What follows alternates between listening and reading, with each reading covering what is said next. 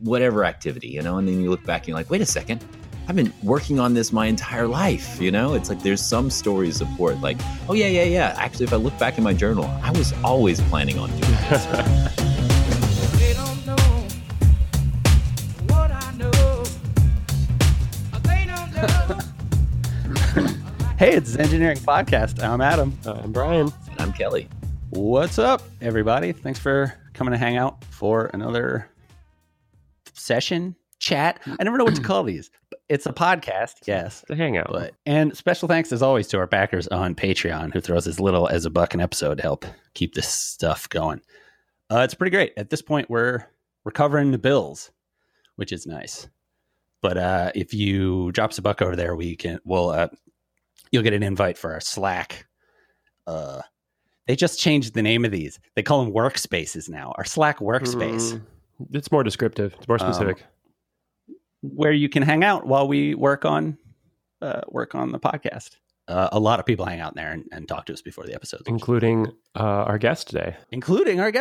Yeah, I've been more aggressively trying to onboard new guests before their episode rather than after, which is how it usually goes. Yeah. But that third voice you heard is our friend Kelly Gardner.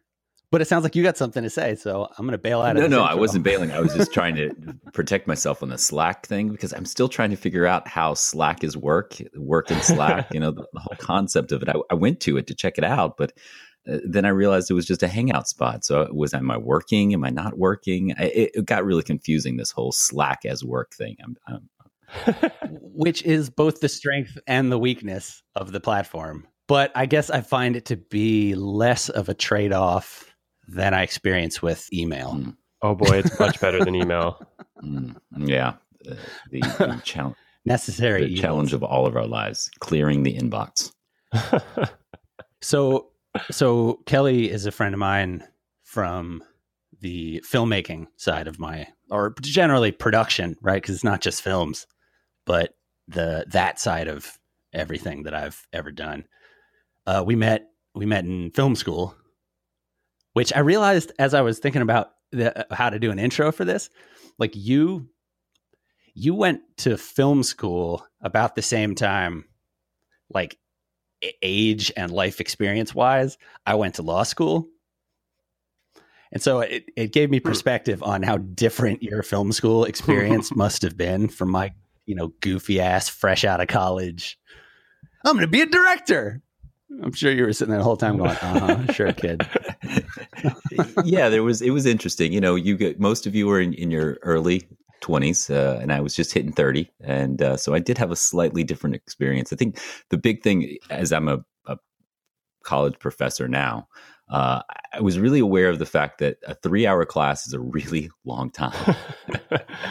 And if you're going to take 3 hours of my time when I'm 30, it better be really good 3 hours of time. And at 25, it was like, yeah, whatever, 3 hours, I can kill 3 hours, and so it was a little bit of a different experience, but it was definitely something.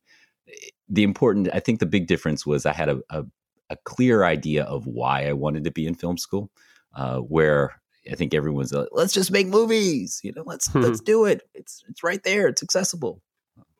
And it is. But it was a little bit of a different experience because I was going there expressly to try to tell stories that I thought would have a positive effect on society, and to really engage the work that I'd been doing in social change and move it from theater work, where I was impacting people on a one-on-one basis, to really having an effect on a large audience, and really trying to figure out how do we translate this engagement to mass media and have a bigger impact.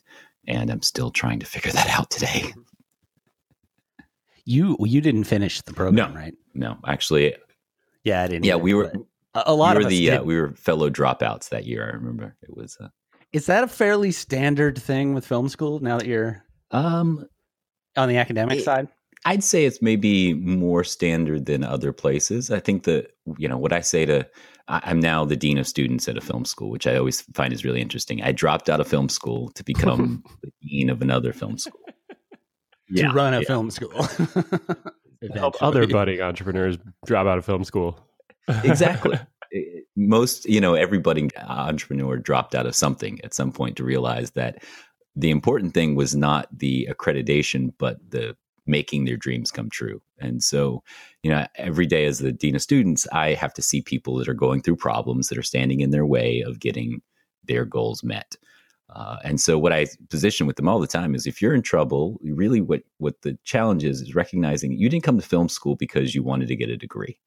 You came to film school because you had a dream and you wanted that dream to come true. And so something is standing in your way of you reaching your dream. So this is really important. So we got to figure out what's going on inside of you. And so compassionate communication has been a big part of my journey, helping people to understand how their communication is standing in their way or not helping them to get to where they want to go, and finding communication that helps them connect to human beings in a way that can help them achieve their goals and their dreams. But I think we were the first, my wave of filmmakers was the first to hit film school after the sort of widespread availability of digital cameras. So like I've been shooting stuff on camcorders in my backyard, since very young developmental years. Brian was roped into many of them. but so we got there, and there were these classes where school was based largely around just access to the technology. So it was a lot of like, this is a video camera. And we were all going, we know, can we just make something? And they were going, oh, that starts next year. Right. Like, and I don't blame them. That's how you used to have to go through. Like, it's complicated to learn that technology unless you've been using it since you were 12.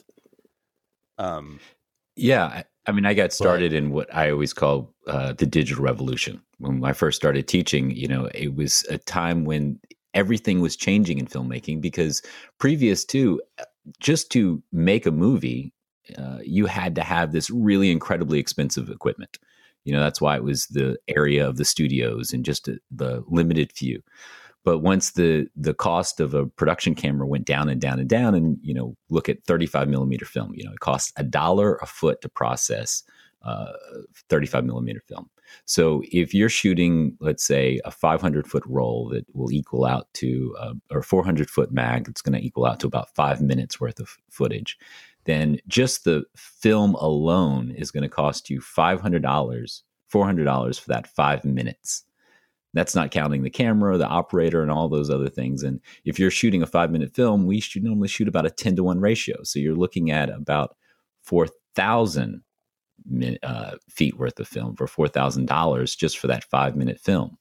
So it just wasn't accessible. But when you can buy a camera for $5,000 and just keep making movies over and over, that's a revolution, because and throwing away the ones that aren't good. Like we talk about it in the context of still photography all the time. We used to roll our own film in high school just to save money on film. The idea of shooting 1,000 pictures in a weekend was bananas to us. It was just too expensive to try. And now that's my advice for people, is like, gun for 1,000 pictures. Try to take a ridiculous number of pictures, because that'll get you into that space of like, I don't care. I don't know. I'll try it. Whatever. Don't overthink it.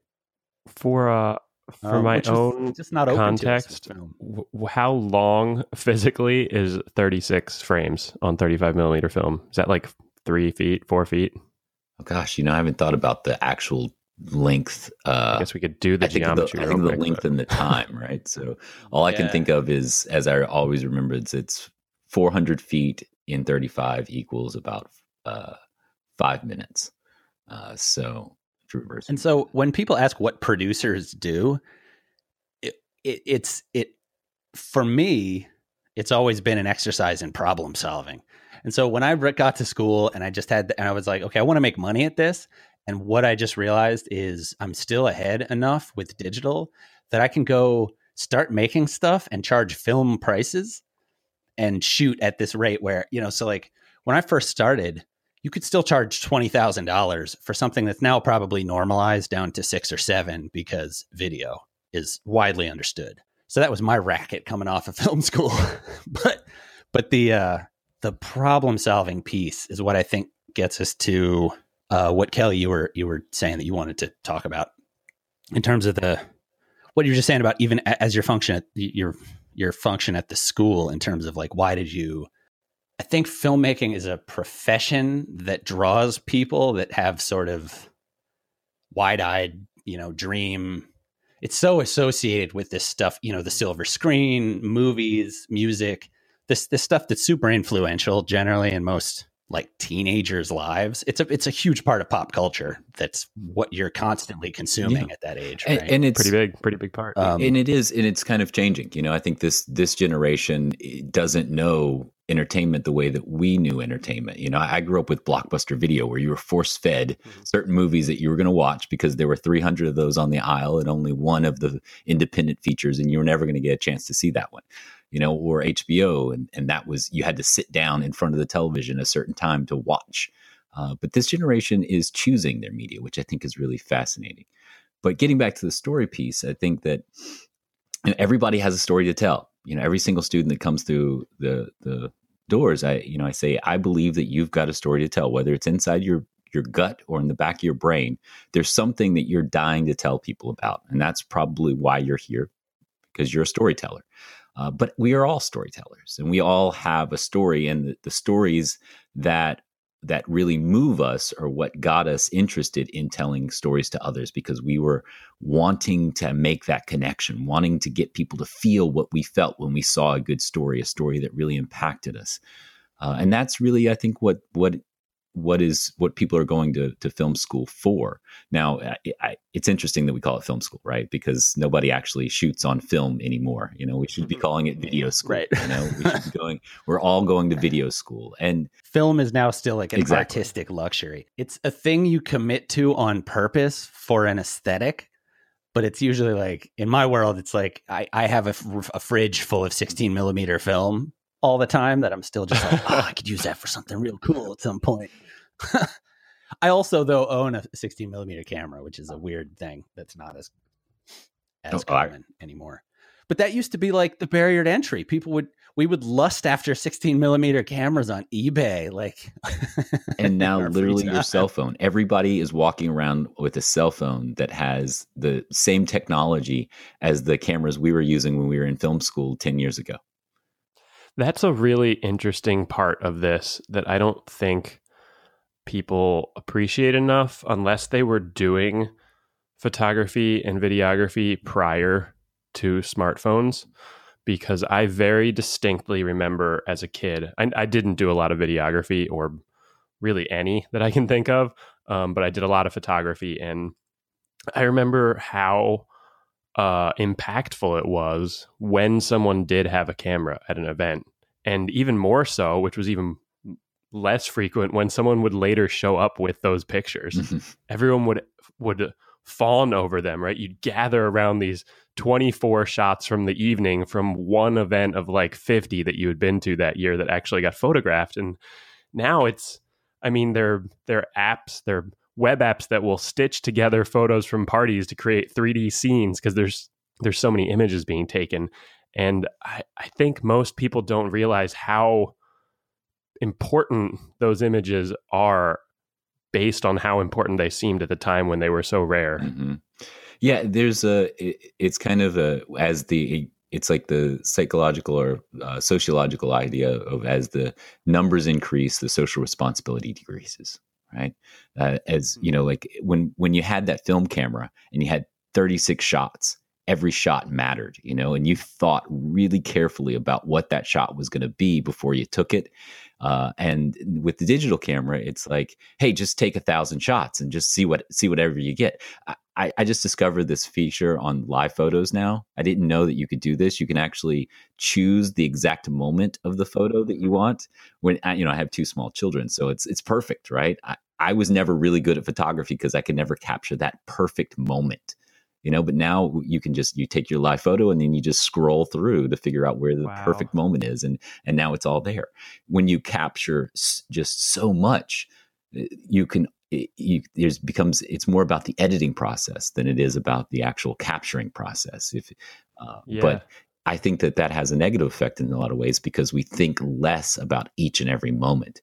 And there's kind of a gray middle that everything is becoming. rather than remembering that, oh my gosh, this picture is really important. And if I get this over to my friend, they're really going to like it. And now it's this point of, if I don't get those pictures out on time, I'm the bad friend because everybody's doing it, you know? That is If you don't get them Mhm. out in real Right. time. That's a big problem that I face all the time because I take a nice digital SLR with me places. I don't tend to shoot or share from my smartphone. And so I won't post pictures for weeks sometimes. And so my general rule now at parties is like, no, I don't take portrait. I'm not like taking a group shot. Sorry. Use a phone. I'm not the wedding photographer. Yeah. If you want these to get out tomorrow. If I catch something cool, it'll show up in an album later and you can go, Oh, yeah, that happened. Hey, Yeah. that was cool. Yeah, what you're talking about, the sequencing, is a thing that Jones and I used to shoot a lot of sports photography, which relates to another reason that I think at least I was into photography at that age. It gave you something to do. You could go to a dance. Like we both worked for the paper. So you could go to a dance and you could just be like, no, I'm just doing I'm not some work. awkward. I'm taking photos over Game. here in the corner. Yeah, all these social functions where otherwise I would be awkwardly trying to talk to girls in a terrifying situation. It was easier to just be like, oh shit, every once in a while and leave with the camera, But what we used to lust after was this burst mode that you could afford to do if you had a camera budget enough to use the function that existed on your camera where it would just go and take 15 pictures every time you held the shutter down. And then you just pick of the 15. So with sports, like that's how they get those ridiculous pictures of a tackle or a midair catch. They just see it starting to happen and go over that moment and then pick the one that's perfect. Or don't make money if it turns out there wasn't a perfect one. It's funny that you mentioned that particular feature, Kelly, about being able to pick the frame. Because I remember, I don't know if this was on an early, I don't know if this was on an early episode of our podcast or just sometime in the last like 4 or 5 years. I was in a conversation maybe with Adam and someone described that conceptually and they said that's where cameras are going. And I had never had that thought before, that the whole concept of photography as capturing individual frames was ultimately going to go away. And it has happened now. On the latest release of iOS, you can just scan and pick a live frame at whatever 36 frames per second. That's a big shift, but it speaks to a really common theme on our podcast, which is the reproduction of reality. There's something that's driving all of humanity, all of the universe to reproduce itself. We already talked to, including itself. Like it seems like the guiding force is to reproduce even just the notion of reality. Absolutely. I mean, we're trying to make sense out of our reality. I mean, Joseph Campbell really talked about there being 4 functions of the myth, right? There's a reason why we tell story. There's the mystical. We want to understand that which we can't understand, God, whatever you want to call it. There's the cosmological, just understanding the world around us and making sense of this weird world that keeps changing. And because it keeps changing, we need new people to tell the story.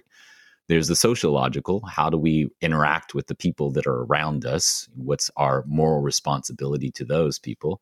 And then the pedagogical, or, how are we supposed to live this life? Or as everybody's talking about on podcasting now, optimize. How do you optimize your life, But that's what stories kind of do for us. We're recreating our lives to make more sense out of it, that there's some purpose. As Joseph Campbell says, caveman wasn't just sitting around hanging out by the fire because we got free time. Let's have some entertainment. There was a purpose for telling stories.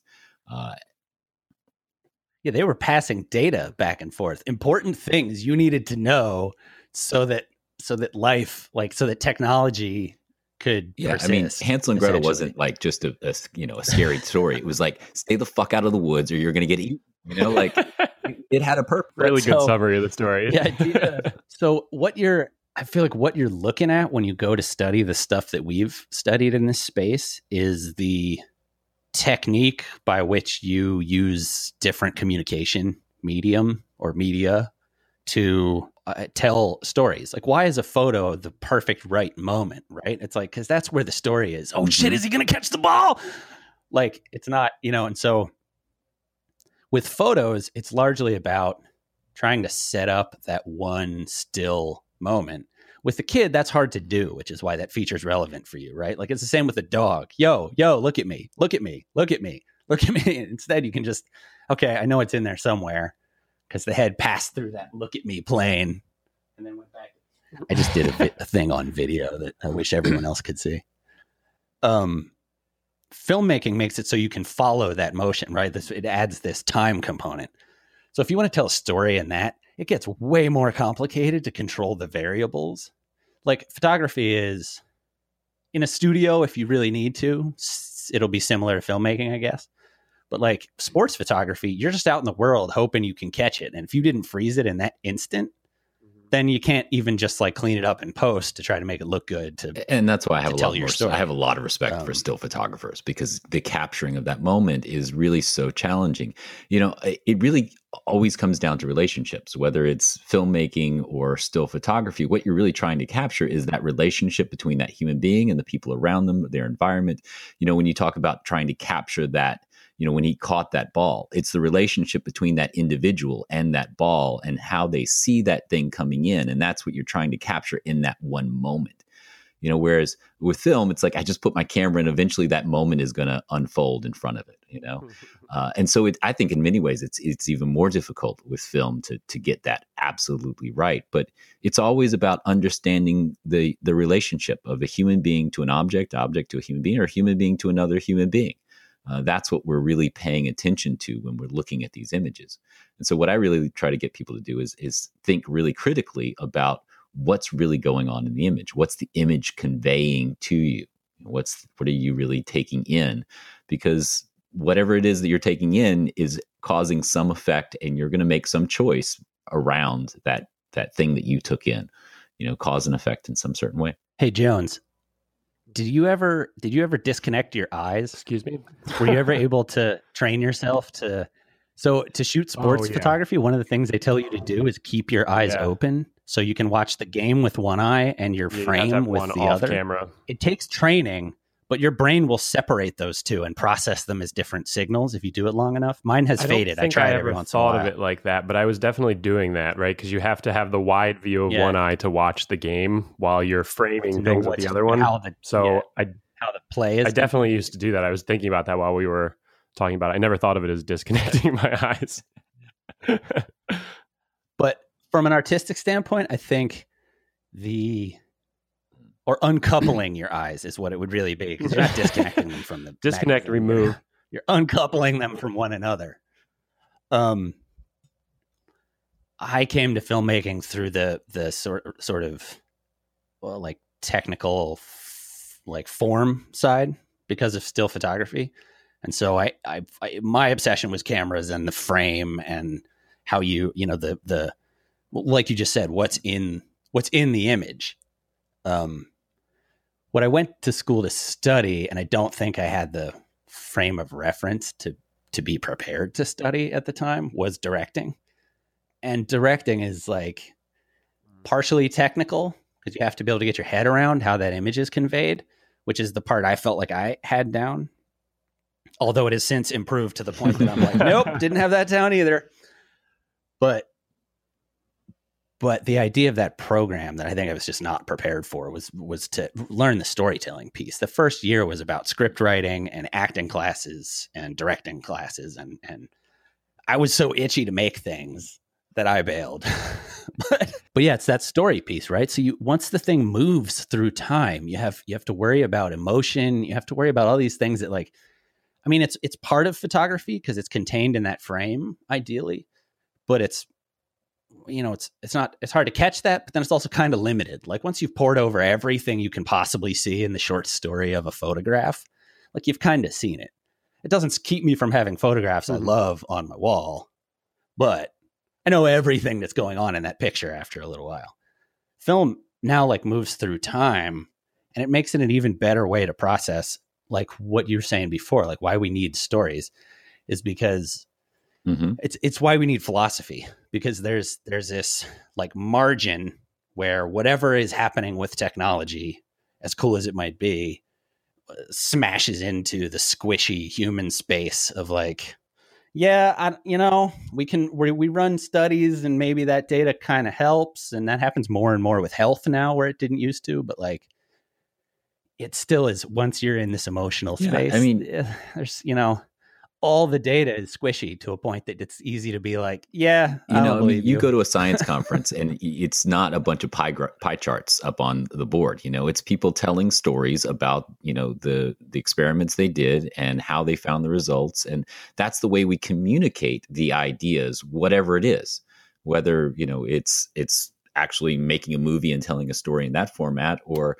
trying to communicate to your friend why you had this problem and you can't seem to find a solution. You don't just go, well, I had X and Y variable. And, you say, well, listen, I started out and I was trying to do this, but my coffee spilled and, this happened and blah, blah, blah. Why do we tell the story? Because the story is really how we communicate what's really alive in us, what's going on. That's, and so as I tell my filmmaking students is, regardless of whether you become a filmmaker, the knowledge of how to tell a story is going to serve you in your life. If you have a business, you've got to tell the story of that business. If you've got a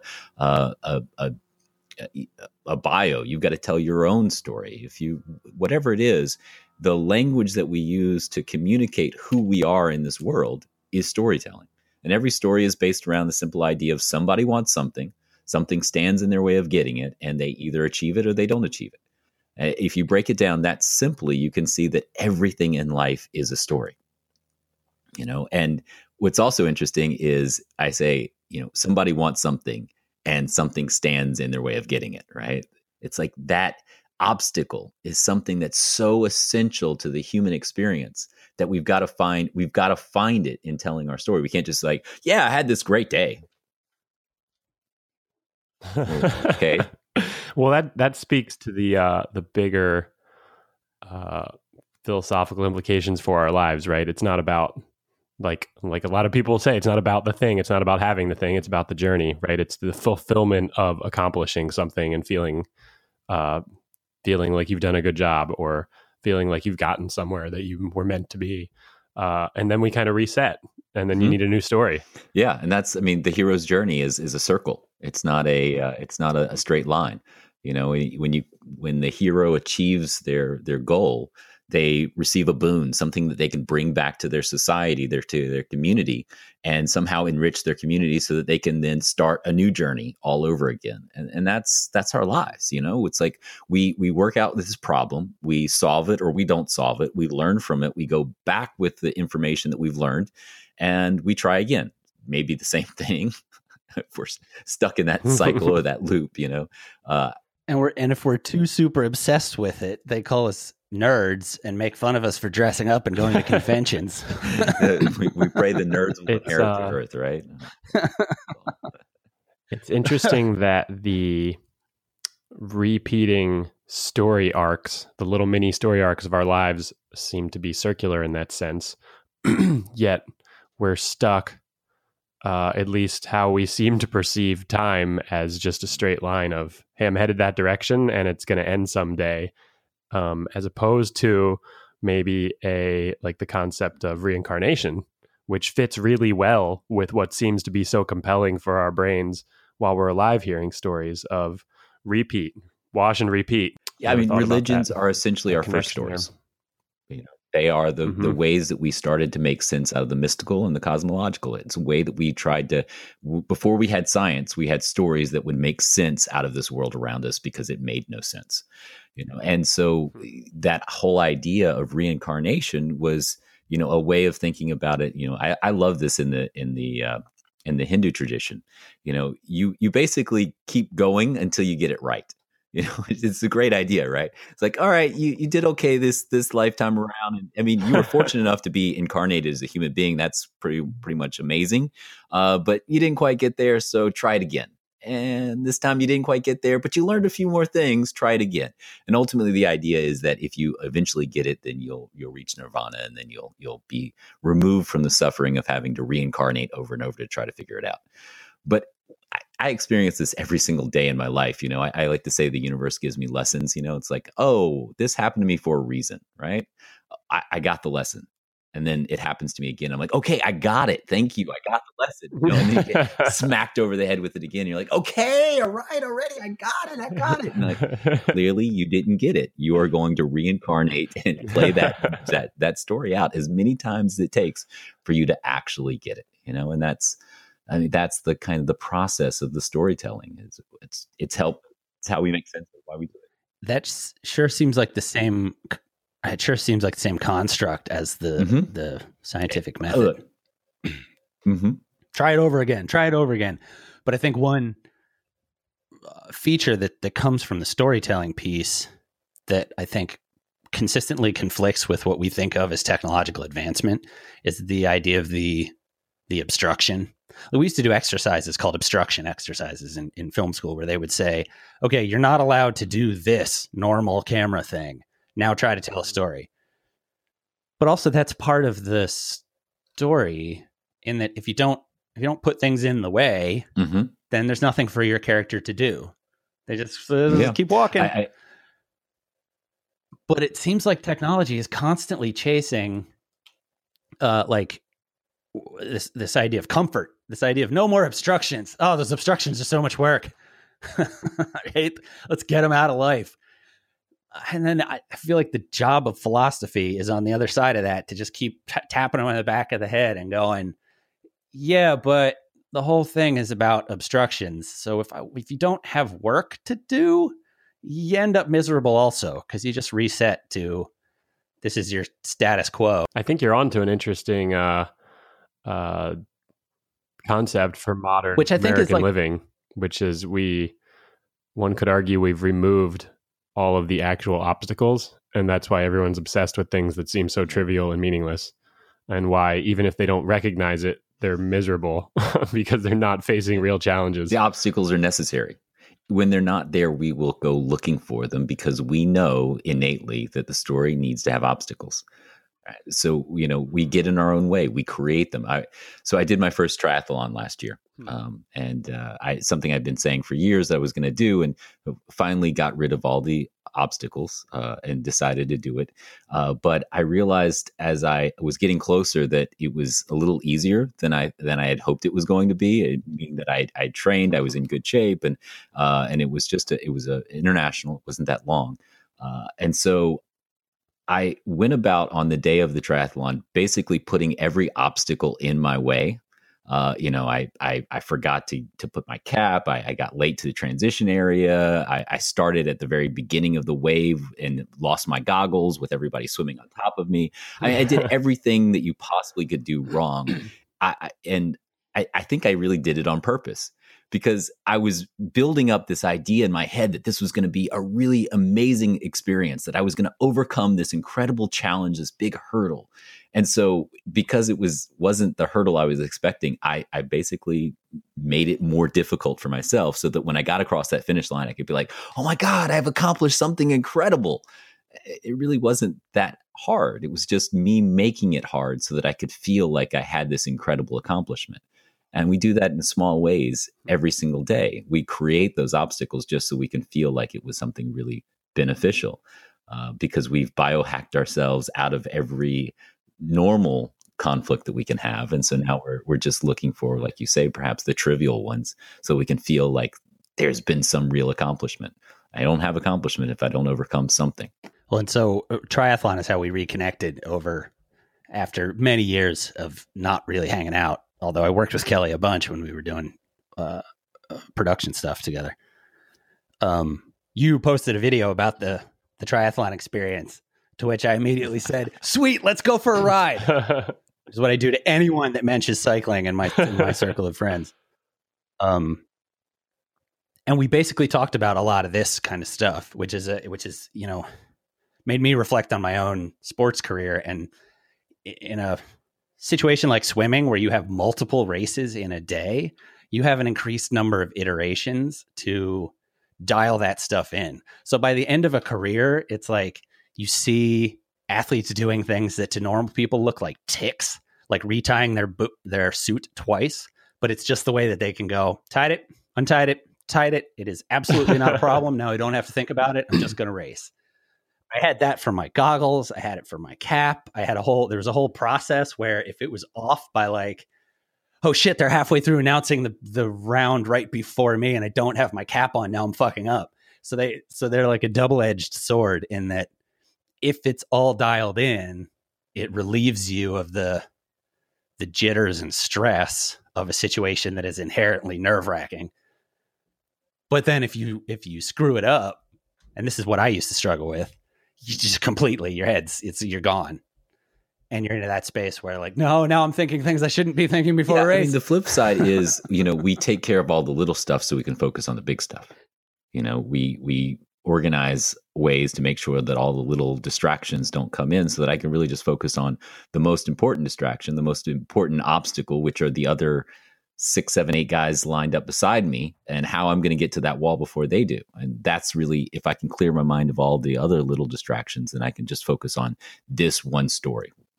There's another interesting thing that I think happens with sports and athletics and physical competitive activities, where when you're in the moment, if you're distracted by something artificial, like the fact that we have invented shoes or swimming goggles or swim fins or whatever, your conscious brain gets in the way of what you spent 6 months training to do. 6 months training like the limbs of your body to carry out without your conscious thought. And so the story you're in sometimes, I think, when you're playing sports or participating in an activity like a triathlon, you are just along for the ride of the sport in a lot of sense, which is a really interesting space where I think most of the time we think of being along for the ride when you're visually stimulated, like you're watching a movie or you're reading a book, but your body's not doing anything. And sports are kind of a different way for your brain to be told a story, where you really get to physically participate. It's the zen of it, right? I do think about that a lot when I'm training, is how do I let go of thought? Can I be completely present in this moment and experiencing, what's going on in this moment, aside from all the crazy stories that are spinning, when I'm going up that giant mountain and I'm saying, oh, my legs are telling me right now I can't do this. My gut right now is telling me you should probably stop. The sweat on my back is telling me you've overdone it. But there's this story inside of me saying, you know what? You're capable of anything you put your mind to. How you do anything is how you do everything. And suddenly those stories of inspiration start bubbling up, and then you're like, okay, I can do this. And you can literally trick your body into being able to do things that you are completely incapable of. It's like, when that family member gets trapped under a car and suddenly a person can lift that car, because you've told them yourself this story that if I don't do this, that person's going to die. And I have to save them. And so suddenly your body's capable of doing things that you never could do because you believed in that story that much. I think a lot about the placebo effect, right? It's the best drug that we know of, right? Is our body's ability to heal ourselves when we think we have a cure. It's interesting where that collides with science in this space. Well, I have a very specific but sciencey version of that sort of story where I wanted to be faster at the 50-meter freestyle. It's one length of an Olympic-sized pool. The race takes 24 seconds, which physiologically speaking is before your body even starts to use oxygen for any of the metabolic processes that are pushing you forward. There is no reason you need to breathe, but you want to breathe like crazy about 18 seconds in.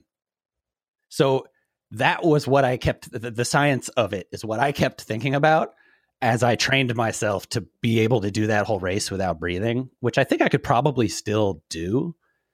It's that much ingrained in my,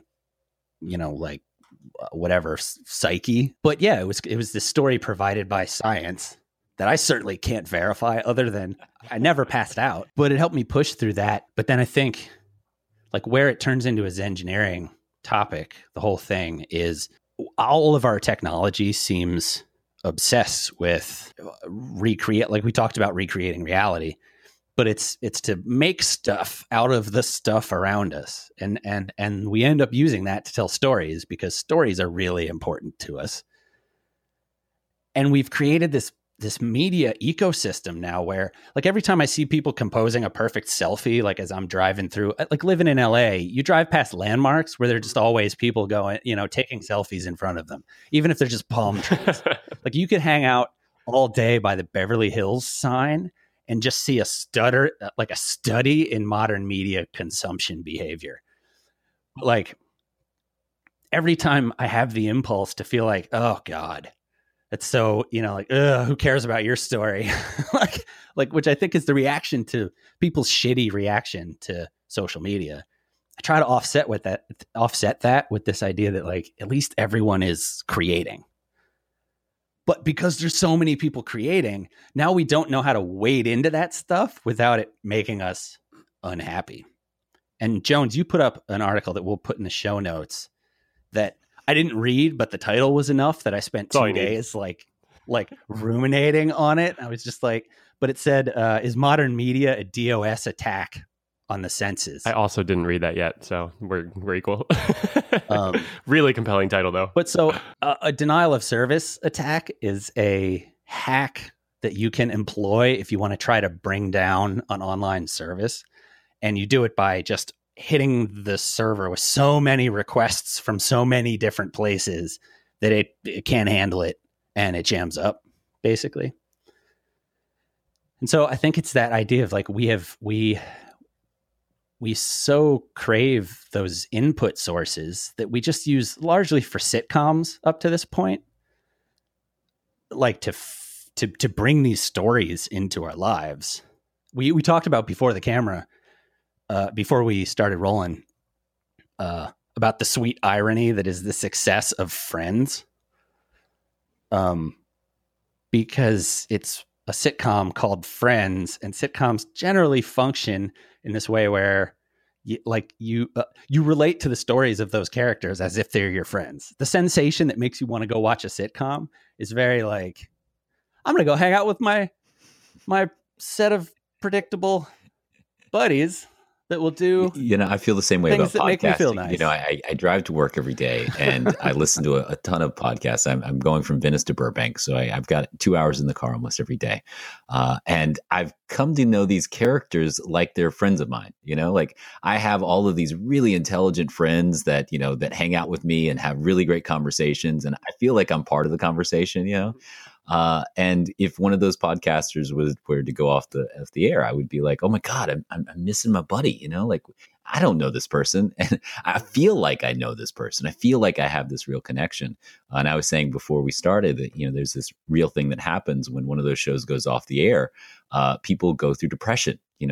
They spend more time with these characters than they do with their own family members. And so it's that real connection it's what we're all striving for. I think it's hard to get your head around that at a young age sometimes too, because like you should, as an exercise, dear listener, you should go find a place that you can watch a show that was on for 11 seasons, and just, you don't even have to watch the whole thing. Just dip in like 2 or 3 a season. But I've been rewatching Cheers, So I was just which ran for 12 seasons, 24 half-hour episodes a season. And I don't know if they ever even left the bar. Like, it's just this running stage play of characters. Like, maybe a few shots. novel episodes left the bar. But mostly it was just this group of weirdos, like, talking out their conflicts in a bar. Which is, sort of Always Sunny as well. Yeah, I'm fascinated to see what happens when Game of Thrones goes off this season. It's its final season, and I know a lot of people around me are going to have serious depression until they get the spinoff. I was seriously bummed for a few days when Halt and Catch Fire ended, which is probably a show that a lot of people just went, huh? Except like 1 or 2 that I know listen, and I've talked to about this before. But you should watch that show. I cried at the end. It hit me in a way that I was bummed out when it ended. I remember watching Firefly the first time, which is only like Amazing 13 episodes, I think. I watched all 13 back to back over like a 7-day period, 2 times through, and then I think I just cried. I was crying with you. I felt the same way when I was like, "Come on, give us another season." And they made the movie, but it's like, well, but you're just recapping the season. I want more. Brian and I have repeatedly talked about if we've both at different times gone back to rewatch all of Star Trek: The Next Generation, and I always slow down near the end because I'm like, oh no, it's gonna stop again. But I think there's another story in here. So, like to wrap up to a moral kind of thing, is engineering like, okay, what the hell what do we make of all this in the modern world of this technology and this DOS attack?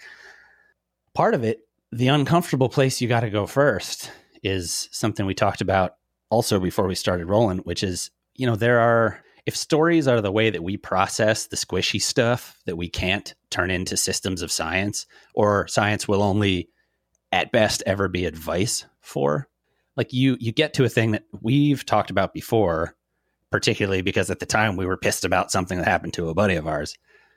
But like, you can't not tell stories about Alzheimer's because they make some people uncomfortable, because it's the thing that happens in life. And so what do you do with this idea of, here are the things we shouldn't tell stories about because of, quote, decency, and here are the things that you have to let be so that we can continue to talk about them, because we're never going to just have a line in the sand, scientific, 100% of the time this kills you, don't do it. I think you hit on something with that DOS attack, which I feel like is common as our modern media, right? Is that we get so many stories that are thrown at us, and I feel like there's certain people in political parties that they keep throwing us stories, and if you get enough stories, you'll be confused as to what's the actual reality. So I can't believe anything because there's enough stories that have been sent at me, and I get a denial of service. I shut down and I don't want to listen to anything.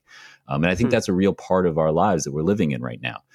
And the result of that has become that I often say that there's only one person anybody ever listens to, and that's themselves. And as long as there's somebody out there who's telling you what you believe is absolutely true, then you really don't have to listen to anybody else, because you're right. And I think that's a really difficult thing that's happening right now. And I think that this last election really played that out, that this side is right, this side is right. And there was never anywhere meeting in the middle. There's no conversation, and there's no conversation in our politics right now. We're not talking across the aisle. That art of communicating with somebody who has a different idea has really been lost. And I think that, as I was saying before, every single story is important, but we also have to look at how we tell the stories. I was talking about rape culture earlier on, and the idea that we live in a culture that says it's okay to take things with force. Right? And that's essentially where we start looking at the culture of rape, is that taking things with force is acceptable under certain circumstances. Now, it's one thing to look at these films, and a lot of times when you look at films that deal with sexual assault and abuse, they're really difficult and very challenging and hard to watch in many ways. But they're also putting out images that are very challenging to what we want to do as a society. I was looking at a lot of these films because I was working on a video essay about this, and recognized that a lot of the films that were dealing with sexual assault, the images and the content was very sexually explicit. And as a 13-year-old boy, I don't know how to deal with that. I'm looking at scantily clad women and thinking, ooh, I'm getting a little aroused, but oh my God, this is something that's really bad, and I don't know what to do with that. So there's the telling of the story, but there's also the responsibility of the reaction that the human being is going to have to the story. When I teach storytelling, I say, we stole this from Sandy McKendrick. The only mistake that you can make is to elicit a response that you didn't want. If you want people to cry and they start laughing, you made a mistake. There's no ifs, ands, or buts about that. There is no rule about telling a story. The rule is that you're trying to elicit an emotional response from your audience.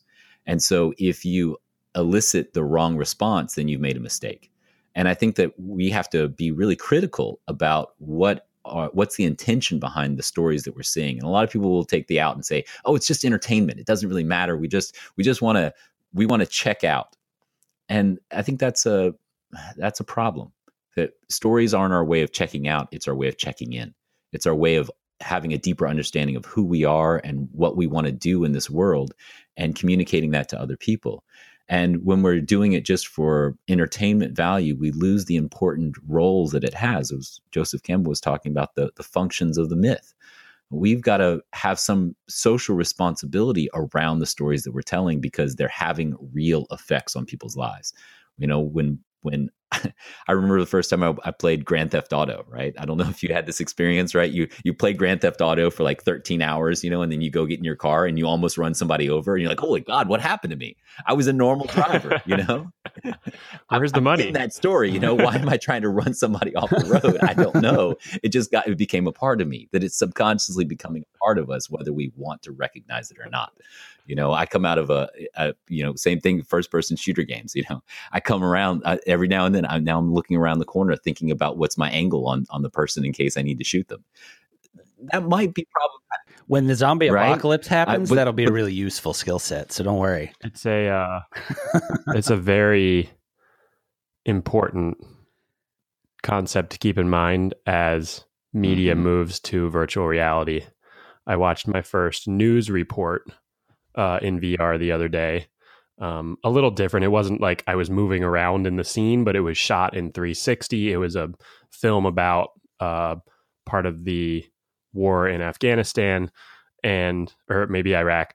And the footage, you're just so immersed now. Our bodies and our minds aren't gonna be able to tell the difference. And so the experience with Grand Theft Auto, if it's already that immersive and already that controlling, playing a game on a flat screen with a little controller, when it's your physical body moving through these actions and doing it, we've got a level of problem about to occur that we need to solve at this 2D level. You know, I think really, that we also really have fast. a solution in that. I've been thinking about that a lot lately, that the 3D model for news and things like that is because, you know, you think about a documentary, we believe it's reality, but you also have to recognize that somebody's standing behind that camera. Somebody has a choice to see this particular angle versus seeing this particular angle. So they're telling you what they want you to connect with. And I say the eyes are the windows to the soul. If I want you to connect with a human being to have their subjective reality, you've got to see their eyes. So if I choose for you to see this person's eyes when they're breaking down, then you're going to emotionally connect with them, right? So as the filmmaker, I am controlling your emotions. I'm controlling how I want you to perceive this a moment. Whereas if I could put down a 360 camera in the middle of that interaction and you get to choose what it is that you're going to look at this particular time, then you are really authoring the story versus being told what it is that you believe the story is. When I first got involved in filmmaking, I was originally doing storytelling in communities, where we'd go into communities, we'd tell their stories through improvisation and allow them the opportunity to recreate the ending, to play it life. And it was really powerful because they were authoring the story. It wasn't like there was a documentarian coming in and saying, this is the story of this neighborhood. It was them telling their own stories, and that was deeply empowering. And so I look forward to technology being able to remove that disconnect between the person telling the story and the person whose story it is. So in some ways, I think it's really great that we have these 360 VR cameras that, you know, we can just plop it down and you can say, I want to see this part, and then I want to see that part, and I want to be here or be there, and really get to author the story yourself. Interesting. Could remove some of the objective nature, or at least your excuse when you say no, that footage was the editorial power. I don't think we have time to now go down the path of how do we deal with the fact that there's so much media and everyone's picking their own stories in a way that is also now damaging in that capacity. Yeah. But I'd love to get into Nanook of the North and how documentary was built around a fictional reality in the first place. But that's a whole nother topic for another time. I think if we leave you with anything, it's just where we end up so frequently, which is just try to be aware of this piece, right? Like, think about, hey, what was the story I just told myself driving around Los Angeles is great for this because when you are in stop and go traffic with stoplights and stuff, you're just surrounded by short stories. You're only at that corner long enough to see this tiny little interaction that's just like, I wonder what the story is going on there. Moving on. but that perspective, I think, is a shift that's valuable for just living life these days, because everything is a story. Twitter's a story, Instagram's full of stories, Facebook's full of stories, and that's what you're eating all day. And there's a sort of this diet where maybe just boredom is what you need. Well, I think that's okay. If I could say one last thing, is that there's one story that really matters, and it's who you are and where you're going. And if you can figure out that story, you can figure out, as Simon Sinek says, what's your why. Then that's what moves and motivates you to do everything that is you're doing in this meat bag of a life, right? Whatever we want to call it. What do you call it again, Adam? The meat space? Yeah, the meat computer, right?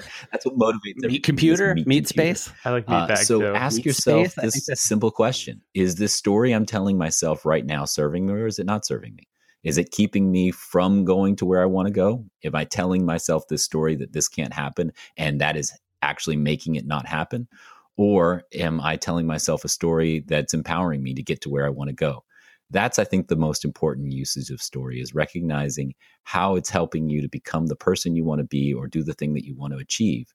Or are you continuing to tell your stories about how you're not good enough, or this person has done you wrong, or whatever? Those stories just aren't serving you. Flip the script. Love it. That's my Thanks, pleasure, man. It was great talking to you guys. Come and hang out for this.